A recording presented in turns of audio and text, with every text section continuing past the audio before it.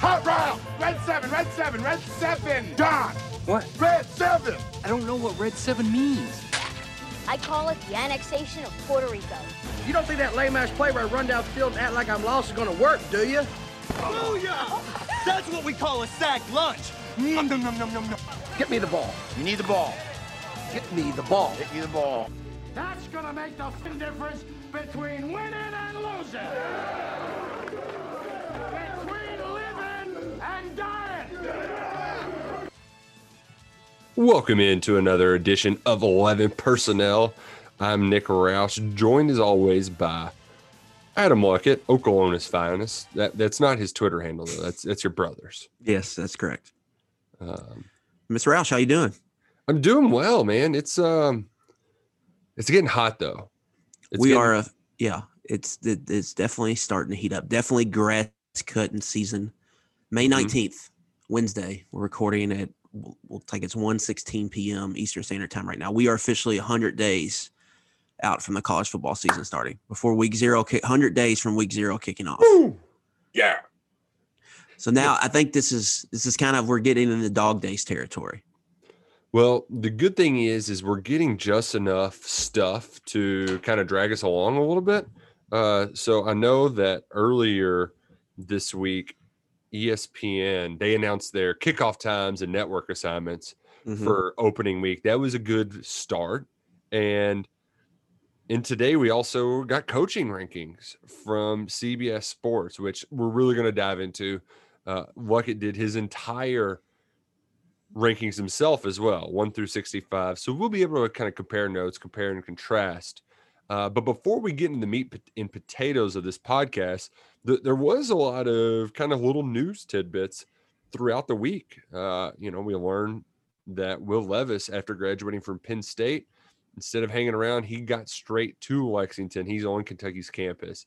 And what I love, is that even though we only got, we haven't really got much new on the quarterback competition. I know Liam Cohen was on KSR last week. We haven't got anything new. And you check the KSR comment section, there's 30 comments talking about Will Levis and quarterbacks. Love it. Absolutely love it. That drives the train. People love quarterback competitions. And I think Levis arriving early, I don't think that should be a surprise. I think he got down here at literally as fast as he could. Hope that gas shortage didn't hurt him. Getting here from the East Coast. But, it is significant in that they don't have to be here until June, and there's nothing official happening. The team is currently off. This is one of the 2 times they get off all year long between graduation and summer workouts in June. But he'll still be able to do so. He'll still be able to get into the facility, work out. He'll be able to throw with his receivers, whoever else is still in town. So I do think that it is there is still something to him getting here a few weeks early. Yeah, it's vacation time. Like, if the players are going to go on a trip with their families, now's the time to do it. I think you've seen some players on Instagram, Twitter, posting pictures of whatever beach trip they're making.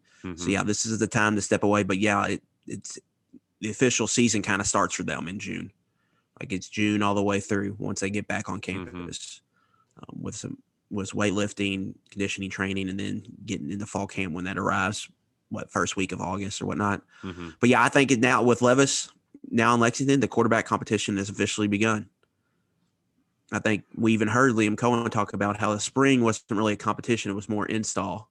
Yeah. And the fall camp's going to be position competition. And now I think that starts now with getting together, throwing the ball, running 7-on-7s individually for the next couple months over the summer, building a rapport with the receivers and leading that into camp, and then seeing how the competition goes. But yeah, I think it's definitely a competition that has started now, and it's Levis versus Gatewood, and we're going to be trying to dig and get as much information as possible.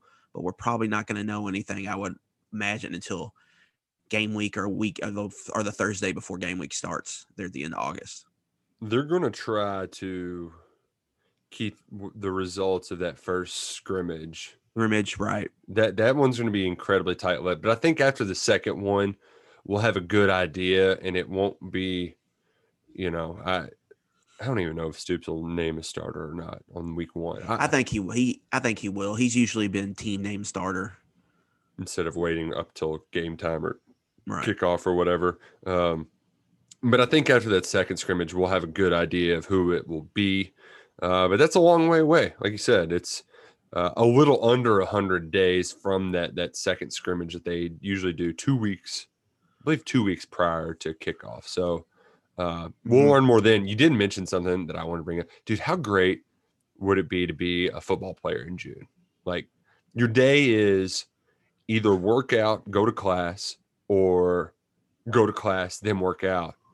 And then you're done at like 1 o'clock. Yeah. A lot of Xbox. If you like to play golf, play Pool some time. golf.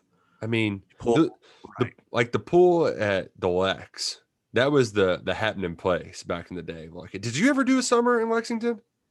I did 2 summers in Lexington. How great were they? Just They- no the- traffic. College at summer all. is It's so much college fun. summer is fun. Because it Not feels as like many you, people are there. yeah, it feels like you got it to the campus to yourself. You know? Yeah, more selective. The pool, like if you got somebody that like somebody lives in an apartment complex with a nice pool, Mm-hmm. that's always something to do during the weekdays. It's just, I mean, it's Oh, a mini version of spring break, really. yeah. And when you're like, I was underage for one of them. I didn't even have a fake ID, but it did not Yeah. matter. I'm 5 inches. Going to 2 Keys on Tuesdays for fish dude, bowls. they Yeah. don't give a damn. And the best part too, Yeah. like Tin Roof, you aren't waiting in line for a drink at Tin Roof. That place, Yeah. Mm-hmm. it gets shoulder to shoulder. No, it's nice and relaxed. Summers in Lexington really are the bomb. Which that is kind of like right now. You talk about, you can start to feel it. The humidity, pretty gross, but at night and in the mornings, it's nice and cool. Kind of sit out on the back porch. It's kind of, I'm getting a little fired up. This like was it. the best. Yeah, this was the best time, I think. Honestly, because you're out of like you're done with school, and a lot of the summer school starts in June. So if you were in any classes over the summer, you kind of had this 2-3 week break, and so right now this is probably the best time to be those guys. Some are still on campus, some are going home. Then you get back on campus, and then when you get back on campus, it's fun to see everybody again. Yeah, because You're like, you're haven't probably seen each other in a sick- few weeks. Yeah, you were probably getting sick of seeing each other too. Yeah. But now you're back to like talking shit about who's lifting better, it's just stuff like that. The kind of Mhm. BSing around, and you're not going to have to deal with all the COVID protocols anymore. Like this is Yeah. like, for me, Derby was I'm back to normal. They're not going to feel normal until they get back in June, and it really is going to be like hitting the reset button. You just know there's going to be a lot of juice in the air over at the craft facility. Yeah. For me, it's going to be probably going to that first football game where people are actually tailgating. God, There's a lot of people in the seats. That was so terrible. No tailgating. Yeah. That's like going to the Gator Bowl, like being able to drink a beer in the parking lot was like a new baptism for me. I was like, man, I missed this. But at the same time, it was really weird because no one's really like, there were some people tailgating, but everybody's spaced out. They had the mask police running up and down, make sure everybody's social distancing. But yeah, I think that first tailgate when old Terry Bowden rolls into town, I think that's going to be an exciting time. Just a little over 100 days away until that kickoff September 4th against Louisiana Monroe. And we've got some updates because right now Stoops, he had some coaching things in the mix. So the first that our boss Matt Jones reported, Javon Bonight, Coach Bo, is remaining on Stoops' staff. He's being disciplined internally after he was arrested for a DUI a couple weeks ago in Northern Kentucky. And as we'll see with the defensive back coaching search, I think some of it is the timing of this and the complications of trying to find a new guy to fill that spot in May. And I also think some of this is Stoops is a guy that has never hesitated to give people second chances. I think we talked about it last week. I think we both expected him to be back for a multitude of reasons. But at the same time, I don't think it'd be crazy if they were looking for a new receiver coach in December. Right. So we're just going to have to see how it plays out. I think this is probably the right move. Bring him back, handle it internally, and just deal with that in-house and see how that goes and do what the community service, whatever he's got to do for that. Yeah, I was about to say, I wonder what the discipline is for like. It's not like you can run a coach, like you can run a player, you know. So I guess community service is probably the discipline. Maybe you get docked a couple weeks pay or something like that, like a suspension of sorts. I mean, go through like an alcohol program or something. I don't know what the university bylaws are. Mm-hmm. I would imagine a lot of it is, don't you F and do it again kind of thing.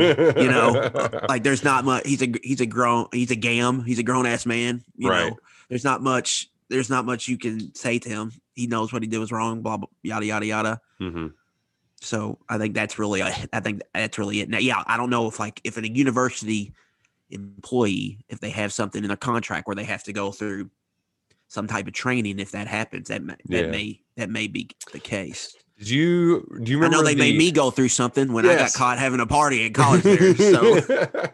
So is Jovan Boonight, is he going to be down at the soup kitchen with some college kids? Or working the Goodwill? Dude, the Goodwill was the most. Goodwill, yeah. That was where everybody went for their diversion community service. Little spoiler. I don't know if they still do this. I think they got in trouble for it.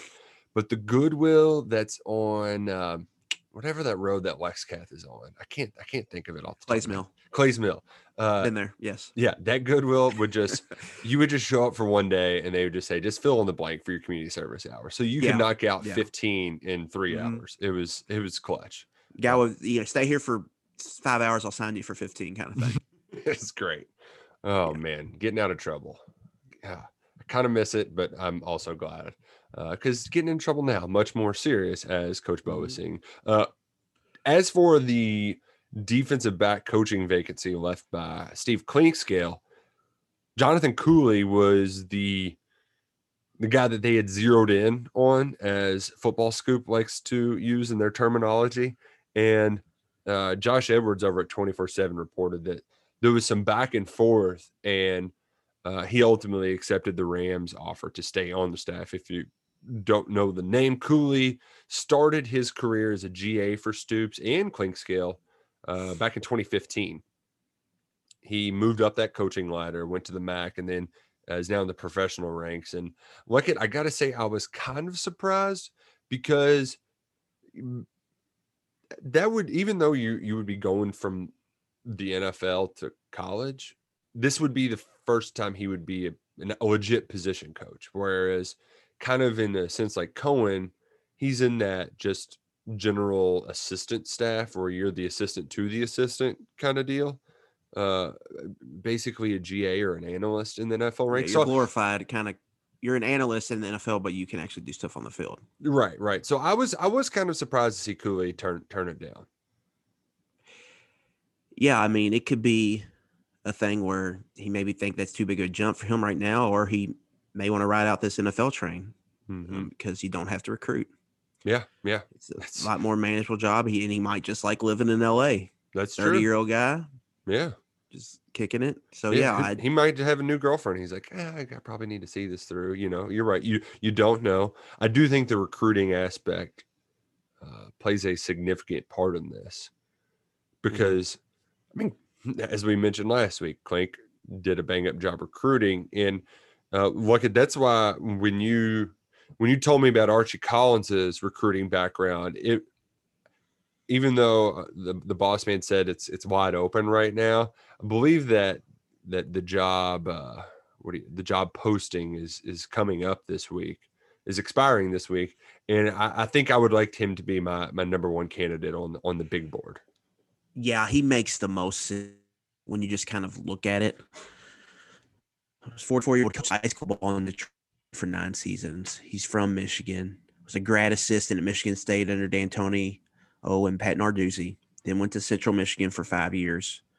Worked as an assistant. Then is joined up with Pat Narduzzi at Pittsburgh for 4 years. And while with Pittsburgh, he's recruited Metro Atlanta. He's kind of built a little Georgia pipeline for the Panthers. They're getting a handful of players from Georgia, and he also recruited Ohio.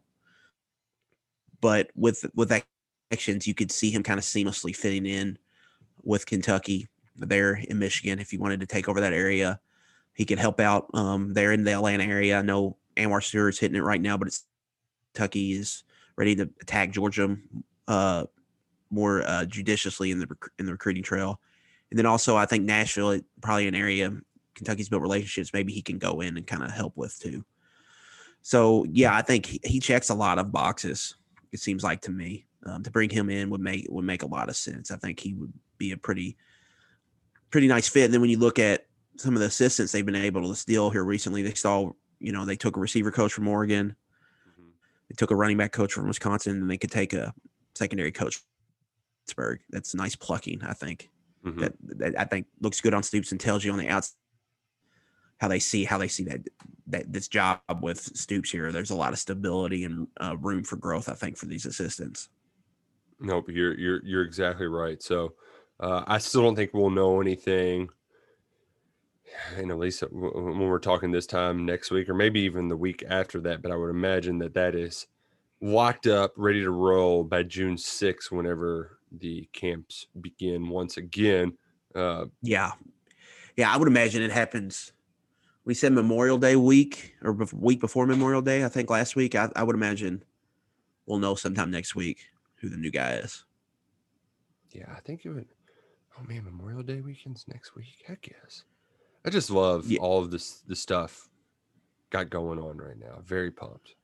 Got like grad parties, downs, just planning vacations. Not really vacations as much as like weekend trip here and there. I just fired up.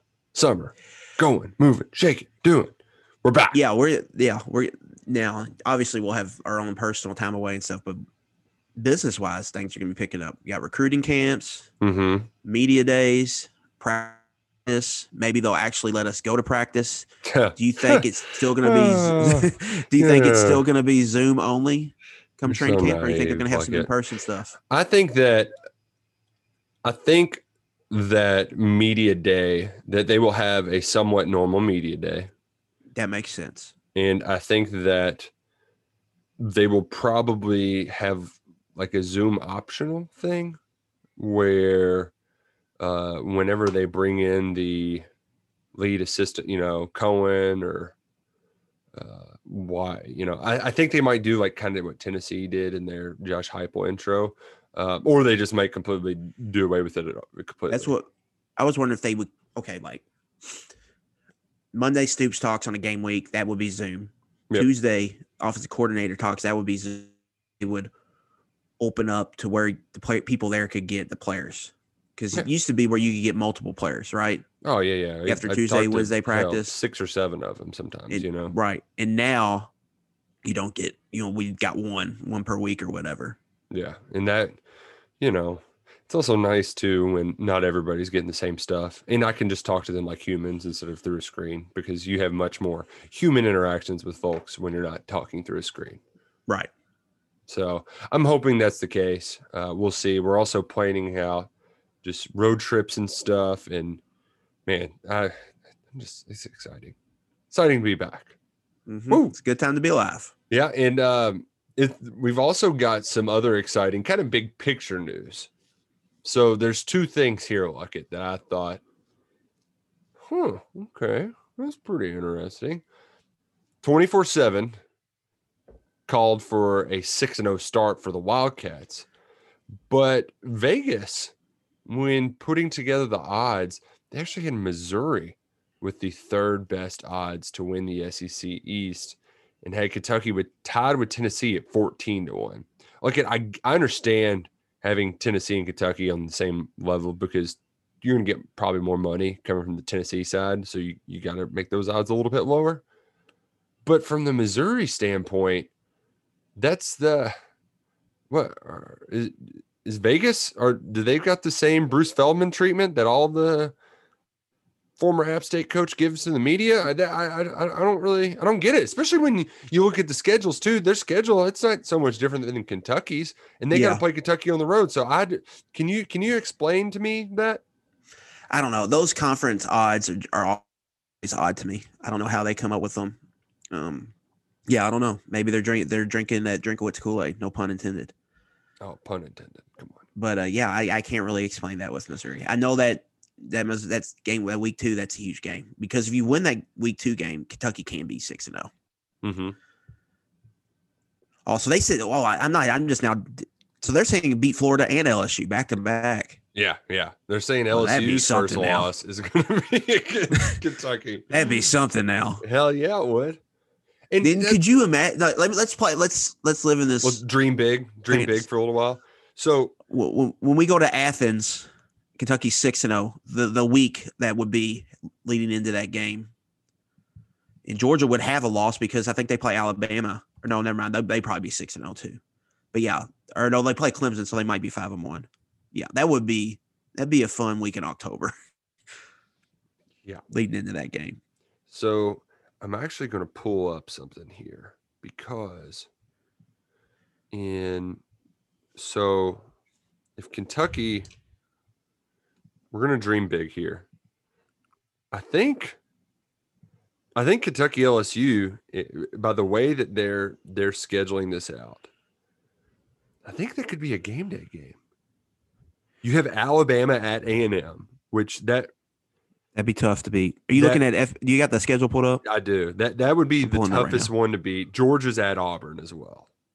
So that one, yeah. Oh, gosh, I tried to dream real big there, but I still can't see him putting. Well, Cincinnati at Notre Dame, that's going to be that could be one. Is that it? Could be more of a big noon though, but no, they don't have rights to that. Well, they'll go. Yeah. Game day will go. They don't care who has it. That's true. Yeah, I mean, I guess it all just depends. There's too many good games that weekend. And Michigan, Nebraska, they're big name. God, they won't do Auburn. I think Auburn low key might stink this year. Right. Let me see. I'm scrolling through here. Yeah, the only other real big one, just from a name standpoint, is Michigan, Nebraska. Maybe if both teams are undefeated or something. Oh, Red River Shootout. No, it's Red River Shootout because ESPN's got the rights to Red River Shootout for the first time in a long time. They'll go there. Yeah, they'll set up shop. They'll hype up Sark, and then they'll have Lee Corso shooting the guns right before kickoff. Damn it. Why? If only it was a different way. I still think you're going to get the Kentucky primetime slot just because of Keeneland, and the TV networks are kind enough to cater to Keeneland. Yeah, you could get the 7:00 ESPN game. Yeah, which is something they haven't gotten in a while at home. Oh, particularly at home. I think they got it at Alabama last year, but before they got that, Florida 2019. They got it. Okay. You had it wasn't McDonough at the time, but it's I think is it McDonough?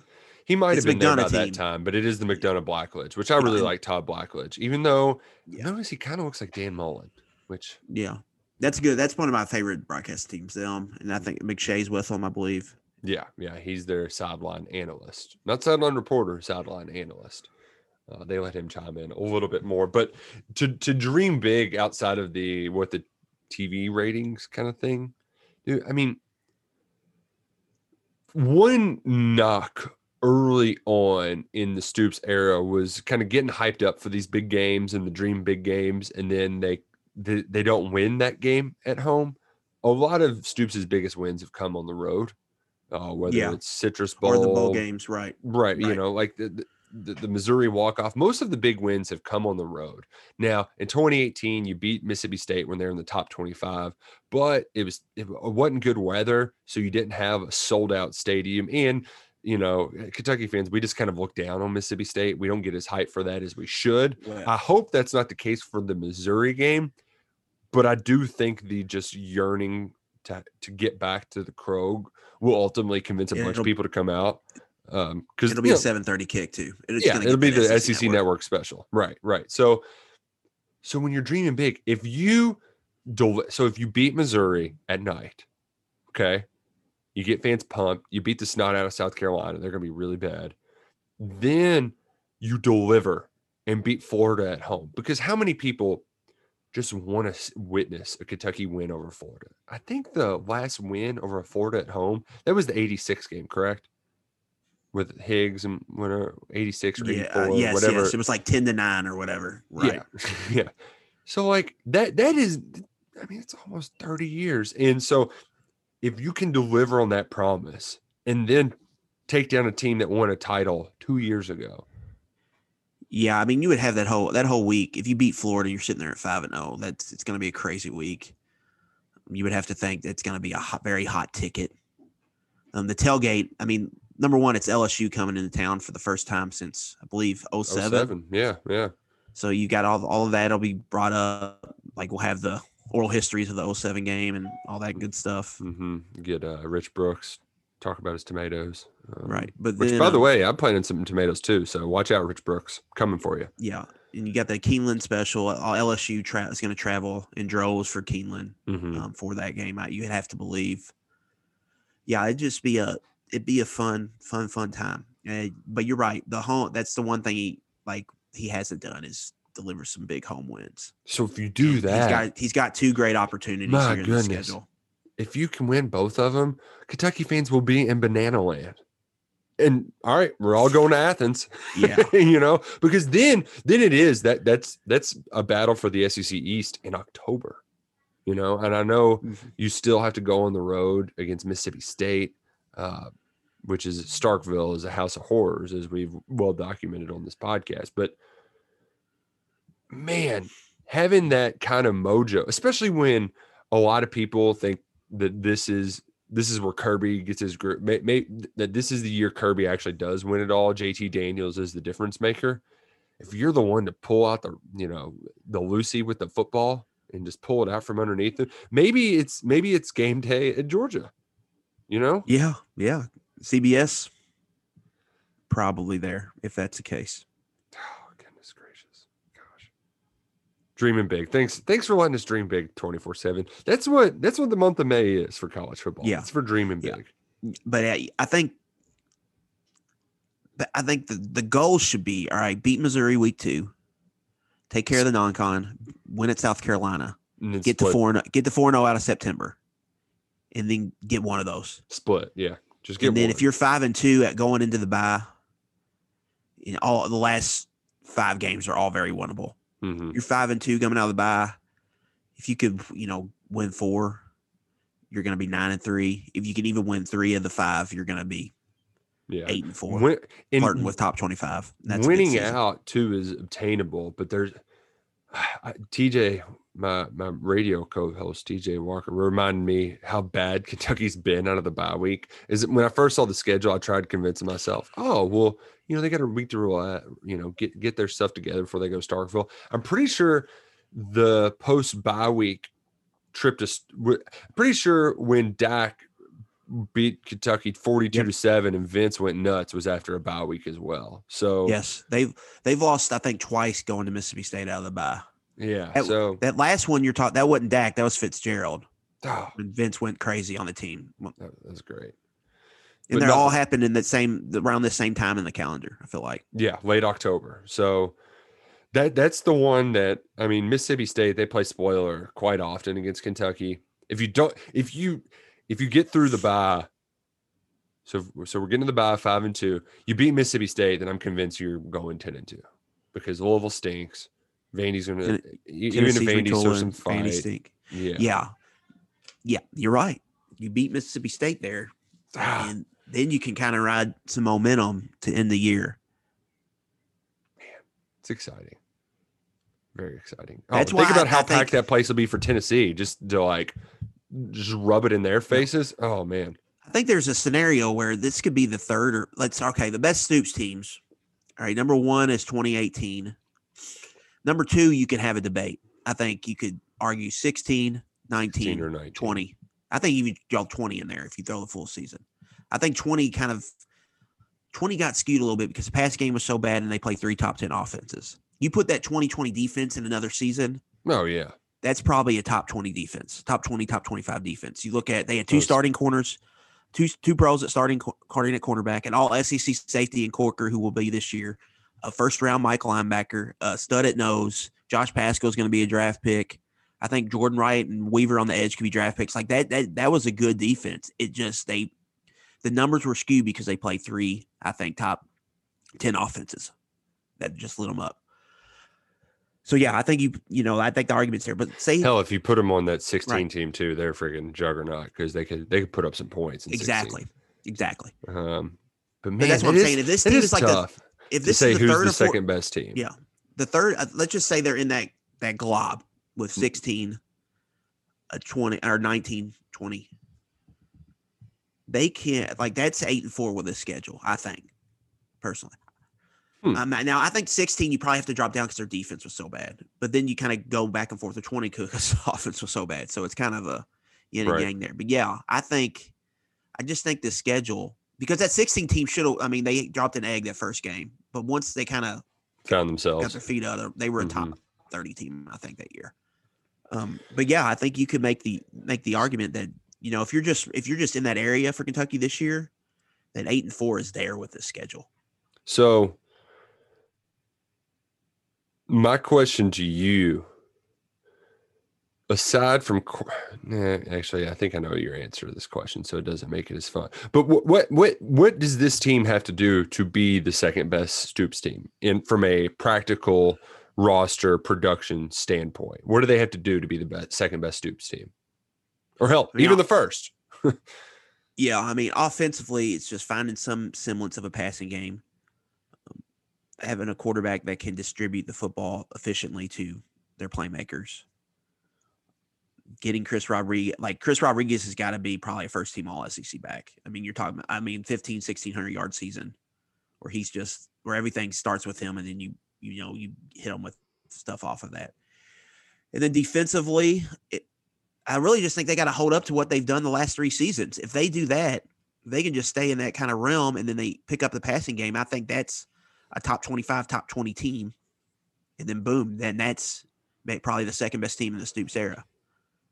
The one thing I worry about is from a Havoc stat standpoint, you can't replicate the interceptions and your pass rush struggled. So you're right, but it was also the best run defense we've seen, I think, Kentucky's had since Stoops has been here.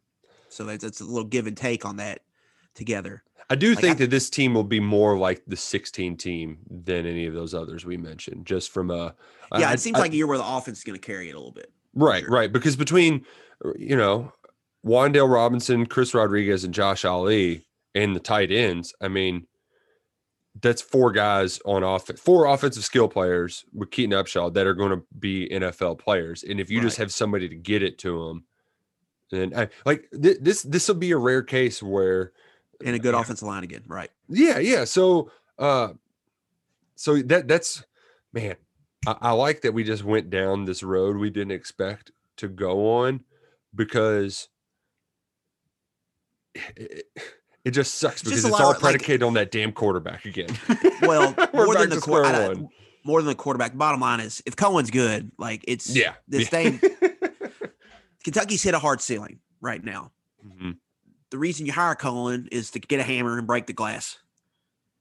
If he can do that, then that's when we can start, sitting up in our seat a little bit, start talking about, 10-2, Sugar Bowl trips.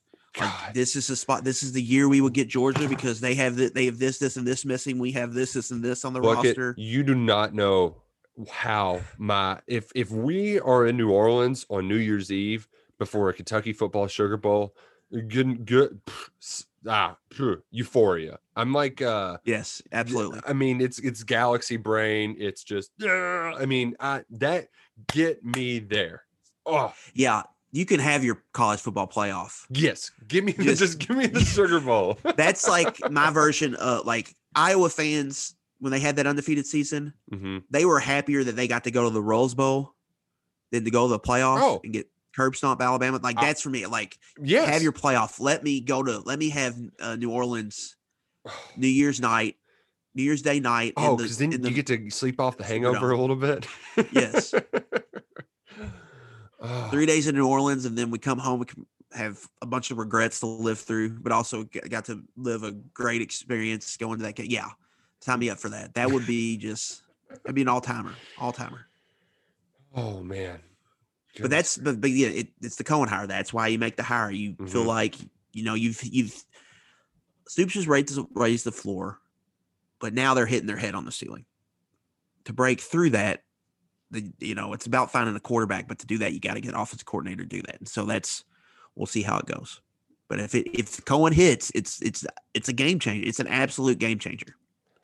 There's one thing that Cohen said last week that I thought was something new. He was on with our boss, Matt Jones. If you don't listen to Cohen every week, I don't blame you. Because from a quarterback standpoint, he didn't really say anything new in that regard, but he did at least acknowledge the lack of depth at wide receiver. And I think when you talk about the depth problem, you just talk about reliable depth. Like you have Wandale and Ali. After that, it's just go show me. Like we see potential here, but Michael Drennan, Isaiah Cummings, you all just you've got to show me. And he said he hit a spring talking point talking about, well, we can use the tight ends and also the running backs. It's like running backs are probably our most talented skill position group top to bottom. And we've got to find a way to get more than one on the field at the same time and not just playing them out of the backfield, which, it got the hamster wheels turning. And we saw Smoke. He caught a couple of hitches last year, split out where, the defense was just like, what the hell is this guy doing out here? This is a decoy, or is he going to do a jet sweep? So he's done that previously. And Travis Tisdale, he could be a Trenton Holloway jet sweep kind of guy. And Jatan McClain, I haven't seen it before, but if you start on special teams for a season, I assume you've got some God-given athleticism to be able to do some stuff. Yeah, he caught the ball some in high school. Right. Yeah, I think that's just a version of the NFL game for Cohen bringing with him to college. Throwing the ball to the backs is a big deal at the next level. And I think he's just trying to do that here because it's an easier way to create matchups. It's a way to create easy throws for your quarterback. So, yeah, I think something AJ Rose could have used last year. Too. Absolutely. Yeah. 100%. Because I know that's what they're going to be trying to use him in Minnesota. And he's the lack of wide receiver options, quality options. You got to manufacture the pass game somehow, and that's a way to do it, is getting the backs involved. I think you're going to see a lot more running back screen game. That's not something we really saw very much with Grand. I think you're going to see that. I think, you could definitely see some like 21 or 22 personnel using a running back in the slot, motioning, maybe going to empty and then motioning like Rodriguez back into the formation and all different types of stuff. But right. We'll see. I mean, we all have to, there are the talking points coaches hit, and then we don't ever see that on the field. So there's still not much we know. We still haven't seen his offense even in a practice setting yet. So we don't know much. We're just watching the Rams throw to Cooper Kupp. Yeah, we're going to be in just discovery and learn mode for the first 6 weeks of the season, trying to figure out, what exactly he wants to do and kind of what his MO is, the play caller and all that good stuff. Before he went on KSR, Vince Marrow, he did his, Vince is a good PT Barnum, man. He's a great hype man, especially for a guy like Stoops, who, Stoops isn't all about selling himself, that kind of deal. He's not a big let's go to the media and talk some smack kind of deal. Vince takes care of that for him. And he flat out said, he's like, oh, Klink's going to Michigan.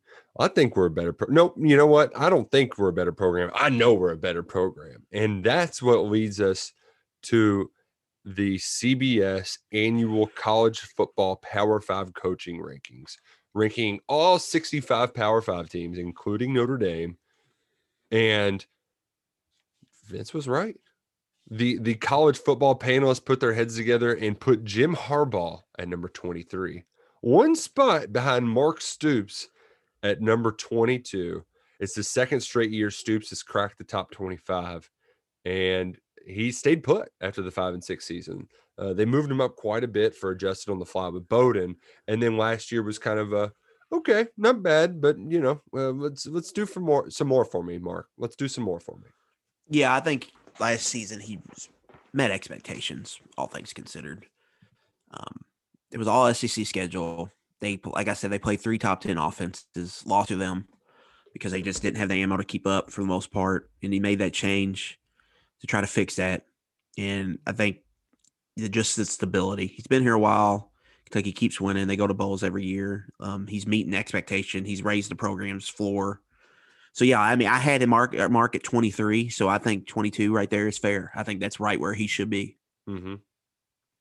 I'm with you. I do think it's, I love just, even though Kentucky, when do we ever come encounter with Michigan fans? But I love the timing of that, ranked higher than Harbaugh, even though It's Tom Fernelli who actually writes the piece after all of the different people vote. I'm sure that's about a dozen people between your Bud Elliott's, your Chip Pattersons, all of the college football talking heads they got at CBS and 24/7. He's the one that writes them. And I agree with Fernelli in that, like, dropping Harbaugh a lot is I know they were bad last year, but it's all the Ohio State thing. Like he's done more than some guys on there have done, like Matt Campbell. Like, well, the thing with this is, Nick, is recency bias comes in big on this. You see Tom Allen makes a huge jump. Is Indiana's season last year, was it better than Kentucky's 2018 season? No. It was almost identical, except Kentucky beat Penn State, beat another traditional power in a bowl game. Where did Indiana lost the Outback Bowl, correct? So like, and to Ole Miss, right? So to middle of the road SEC team. Yeah, so like that. Whereas Kentucky capped it off because it's very similar in that they played the big dog in their division for a chance to go to the Big Ten title. So like, Tom Allen checks in at 20. He made this monstrous jump. Like, I had Tom Allen at 24. I had him a spot behind Stoops. I had him make a big jump, but like he's not. Like I don't think he should be ahead of Stoops or some other guys they have him ahead of. Let's see here. Like Brian Kelly, they have above Jimbo Fisher and Kirby Smart. Has Brian Kelly won a national championship? No. Like Jimbo Fisher, he's won one. He's played Kirby Smart twice recently, head to head, and lost both games. So, and Kirby Smart's recruits at a higher level. He's just in the SEC, so he hasn't been able to make the playoff twice yet. But when he made the playoff, he won a game. He didn't get boat raced. He's played Alabama closer than they have, so boat raced. That doesn't make sense to me. I like the Kirby Smart stuff. I just don't really understand. I think he's been like really, really good, but he gets judged against Saban, which is ridiculous. Like, I wonder, like, with all this playoff stuff, like, how much of it is just the fatigue is just Saban driven? Like, when he retires, how much more, like, open is it going to be? Yeah, well, and especially in Georgia's case, when you get so close to winning it all, and then you're not immediately right back in there, and especially in a place like Georgia that is seemingly always the slipper. What's the joke is Gonzaga is just like Georgia, two Bulldogs that can't win the big one. Alabama, LSU, Tennessee, Florida, all the fan bases love to make the 19. You haven't won a national championship since 1980. Jokes to them. Right. Yeah, but yeah, I don't get why Brian Kelly was like Brian Kelly. I had him at 7. It's not like I don't think he's good, but like to have those two under him just didn't make much sense to me. Right. And then Matt Campbell, I think, is the big one, a big jump. I put him at 16 because my thing with Campbell last year was he hadn't cashed in on the big season.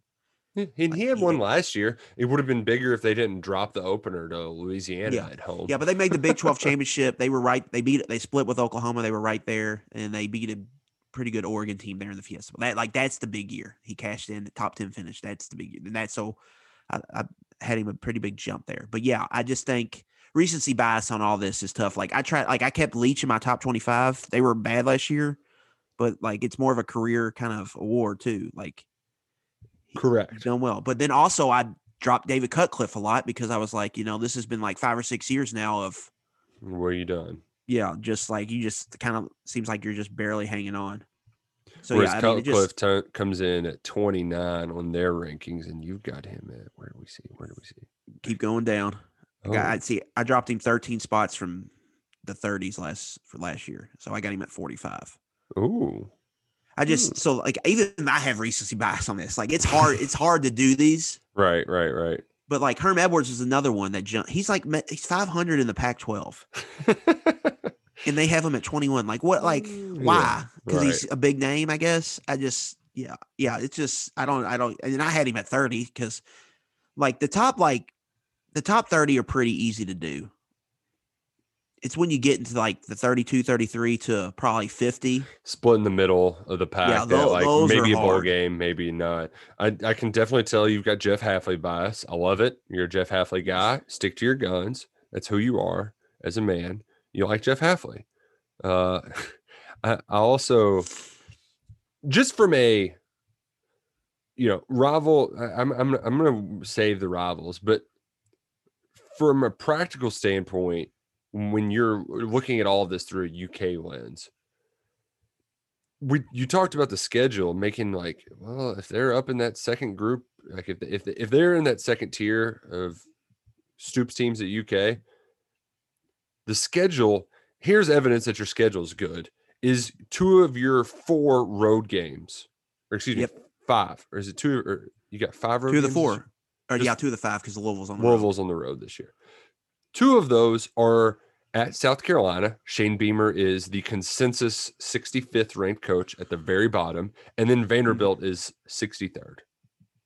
Right. Those are gifts when that's your road game instead of Florida. First year coaches and total rebuild modes. Yes. Same thing with Josh Heupel at Tennessee, who's 52nd on this list, despite having success at UCF. Yeah, I had him at 56, so right in that same area. But yeah, and then Scott Satterfield, who I hammered in these rankings. So those are your road games. You look at 3 of them are against bottom 3rd coaches in the league, and then you got the Kirby trip and then Mike Leach. I love it. Oh, I absolutely love it. He was the second biggest dropper in the CBS sports rankings, down to 45th. Right. So I was a little harder on them than they were. Those are your 3 road games. 3 road. Yeah, 3 of the 5. And then you got Leach and Starkville and Kirby and Athens. Man, love the way the schedule's opening up. And yeah, just to shove it to the rivals, it's great when you're just 20 spots ahead of them. And especially when momentum, that stuff just matters. It matters so much, particularly during just talking season right now. With all the stuff happening at Louisville yesterday, they're still licking their wounds to an extent. And it seems like every time they try to get excited about anything, something bad happens. So they can't get out of their own damn way. But absolutely love seeing Satterfield, who was a media darling last year. Hell, him and Jeremy Pruitt. ACC Coach of the Year. ACC Coach of the Year. And then Tennessee, they were the flavor of the month because they won, 5 straight games in a row. I saw a stat this week, Lucky. It was from David Hale, who's ESPN's preeminent ESPN reporter.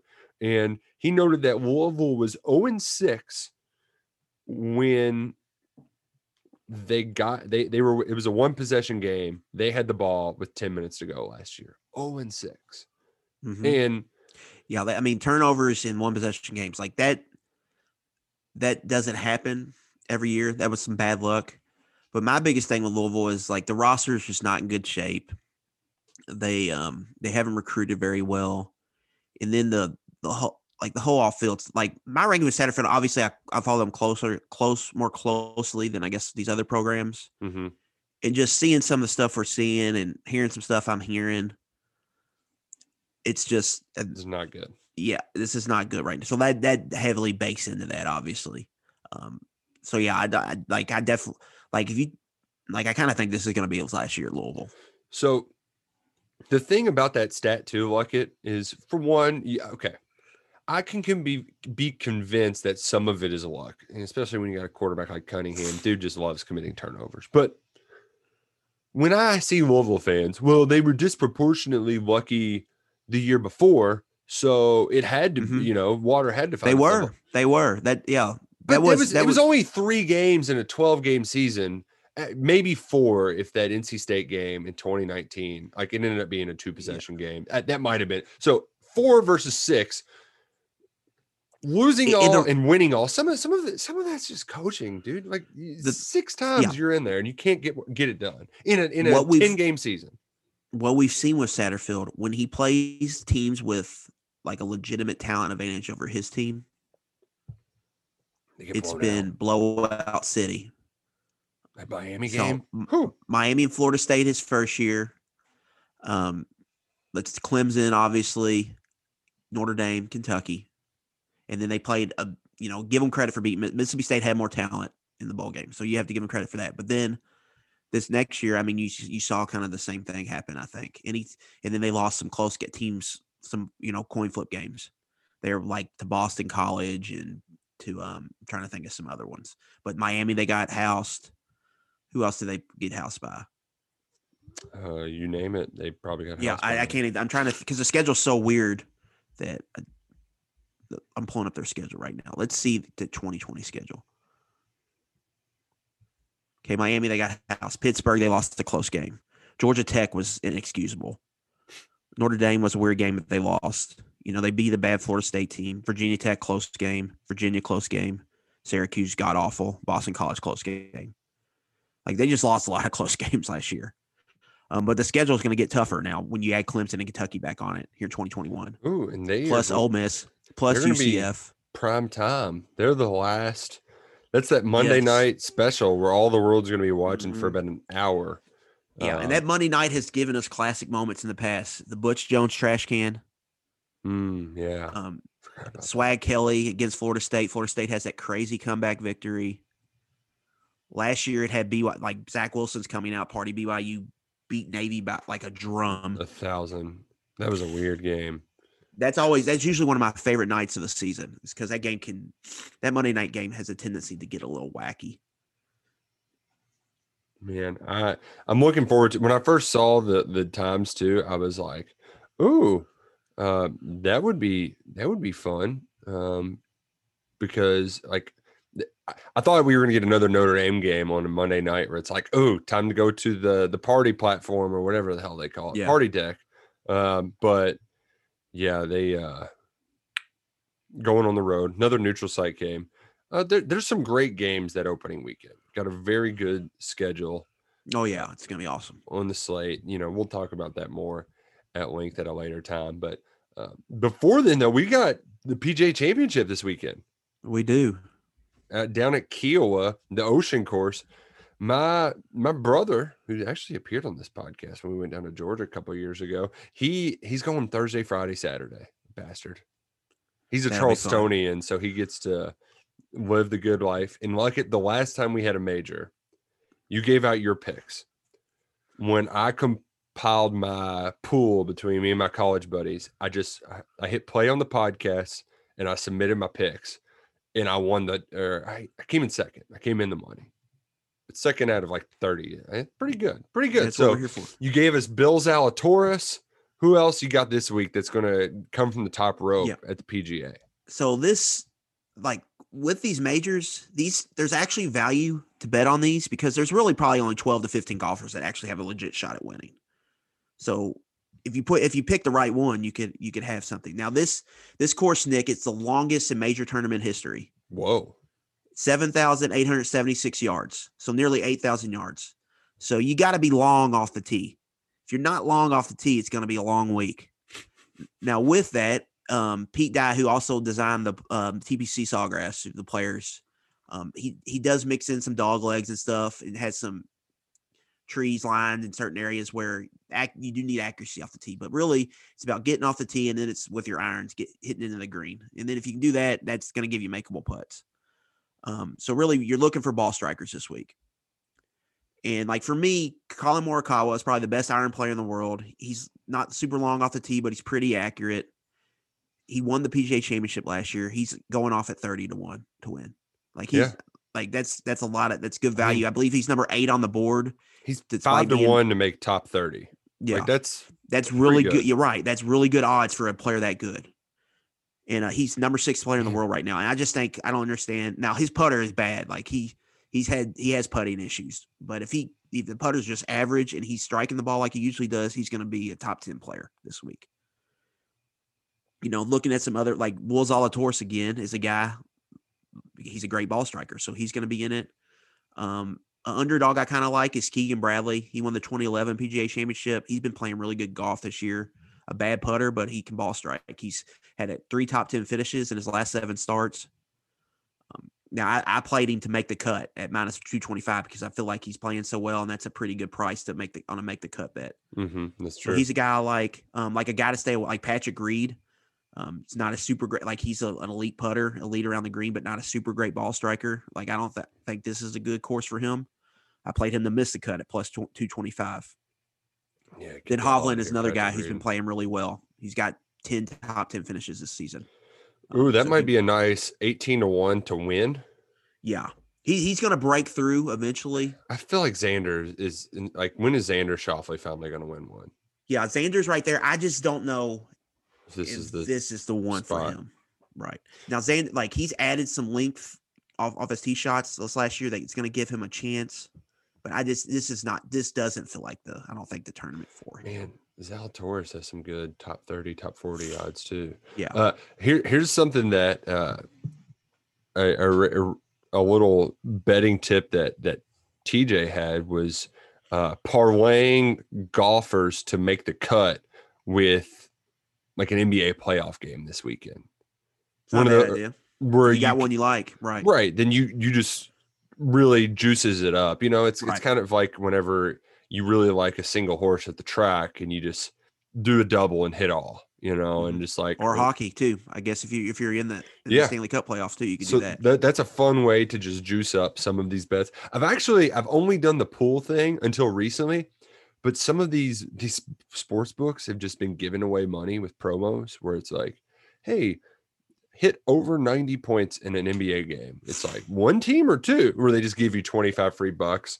So I've got 50 extra bucks lying around. I'm going to have to just spray the board with a little some bit. There you go. $10 bets, you know? That's like, golf is fun, but it's like, it's not like a football game where you can just like, all right, I'm taking home dog plus 11. Yeah. It's much you have to spray the board. You have to have a little bit bigger bankroll to really have fun, or you just got a nickel and dime bets, which I think I'm not going the to greatest, but the payouts are good. The top 30 bets because they still give like 9-1 odds, and I feel like top 10, top 20 are probably my favorite plays. I've been getting into make cuts lately.